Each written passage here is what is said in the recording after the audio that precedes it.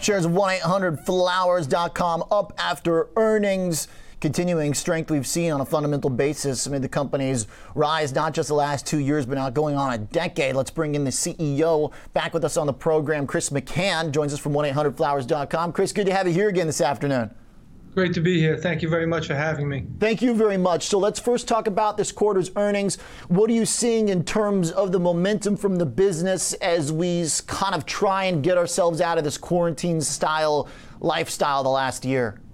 Well, the momentum of the business has been great. As you've pointed out, all year long, we've been doing a great job and seen great revenue, customer demand coming to us to help them express, connect, and celebrate, something we all need to do during this pandemic.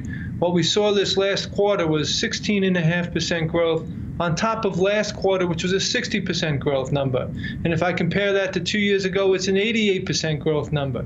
So very good across the board. And what we're seeing is our customers coming to us for our floral product, yes, but where we're seeing great growth is in our personalization mall business, which we just acquired a year ago. Shari's Berries, we acquired about 1.5 or 2 years ago. And our gourmet food business that's driven by Harry and David is just doing phenomenal. And then what we're seeing is the underlying customer base buying from more than one product category for us, really creating value in our customer file. The additional businesses that have built on top of the flower deliveries have been a big part of this growth story and seems to be pretty fluid in terms of how everything fits together. Are you bringing in new customers from these other verticals, or are you trying to form kind of a baseline hub for people who want these items? What is kind of the future when I log into 1-800-Flowers? Because it's flowers when I go there. Obviously, other businesses will have their own specific avenues, sites, and direct-to-consumer, but do you want to put them in like a big hub? Well, that's what we've done. We really created this platform. So we've really, in the past 3 years, Oliver, we've doubled the size of our business and significantly transformed our business to move from a collection of specialty brands to really a platform. Now you get to that platform through several different doors, through 1-800-Flowers.com, harryanddavid.com, personalizationmall.com. And those are our three rainmaker brands as far as new customer acquisition is concerned. But then we introduced them to Shari's Berries, Cheryl's Cookies, the Popcorn Factory, Fruit Bouquets. And what we're seeing is our customers are buying from more than one product category, buying from more than one brand, joining our Celebrations Passport loyalty program. And when they do those things, their average spend is about double or more what the average customer is. Their frequency increases and their retention rate increases by 40 to 50%. So it's really a customer lifetime value play as we build this platform to help our customers express, connect, and celebrate. How does that customer acquisition in terms of cost, as you are making this a pretty cohesive platform? I imagine you're able to do so at a fairly cheap acquisition cost. Do you see any changes to the margin or the bottom line going forward as you have bigger scale here? Well, we see opportunity really as we grow the stickiness with our customers, and we're seeing in our top cohorts that will help generate better average spend of marketing for sure as the customer file increases. From a pure CAC point of view, what we see is we were able to play the market with our three different lead brands and the different marketing channels. So if one channel is more expensive than the other for one brand, I can shift and put the weight behind the other brand. So it's really like managing a marketing trade desk with the multiple brands that we have that give us a great advantage to generate appropriate customer acquisition costs that gets us a great lifetime value.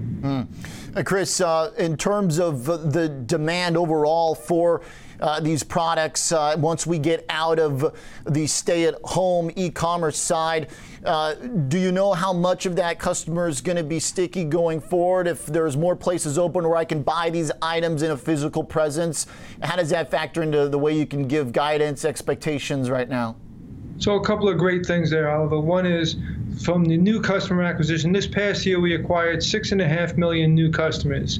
And what we've seen is since the customers that we've been acquiring since the pandemic are actually behaving slightly at the same or slightly better than new customer acquisition pre-pandemic. By that I mean their spend is a little higher, their frequency is a little higher, and their retention rates are a little higher.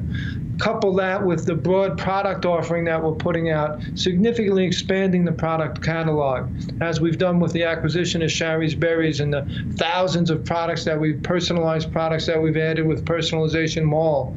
So we do that, plus our organic product development and bundling capabilities, plus then the marketplace capabilities that we bring on, where we have hundreds and hundreds of makers and sellers offering their product on our platform. The more solutions we bring to our customers, the more we're finding they are turning to us for something that we've all learned from the pandemic. We have a need to stay connected, maintain our relationships, and express ourselves on a regular basis. Hey, Chris, one last question. Like all the details here on the thematic things you guys are doing, one question on the fundamental numbers here. The EPS estimate for 2022 that you gave, $1.84 per share, is in line with the fiscal year 21. Walk me through if there's potential to get beyond that. Do you see generally earning the same amount of profitability next year? Yeah, what we see next year is we guided for double-digit top-line growth and about 5 to 8% of our EBITDA growth, off of a record number of 213 million in EBITDA this year, and we just crossed the $2 billion threshold. So as we look forward, there certainly are some cost headwinds that we're dealing with, but we've been able to mitigate those and manage through those, where we expect to continue to grow the profitability of the company into fiscal 22 and beyond. Chris, thanks a lot for walking us through the details. It's a pretty fascinating business, the way everything has come together. Thanks a lot. Great. Thank you very much. Absolutely. Chris McCann, CEO at 1-800-Flowers.com, up 1,300%. That actually might be a little light. I think it might be 1,400% over the past 10 years. Big.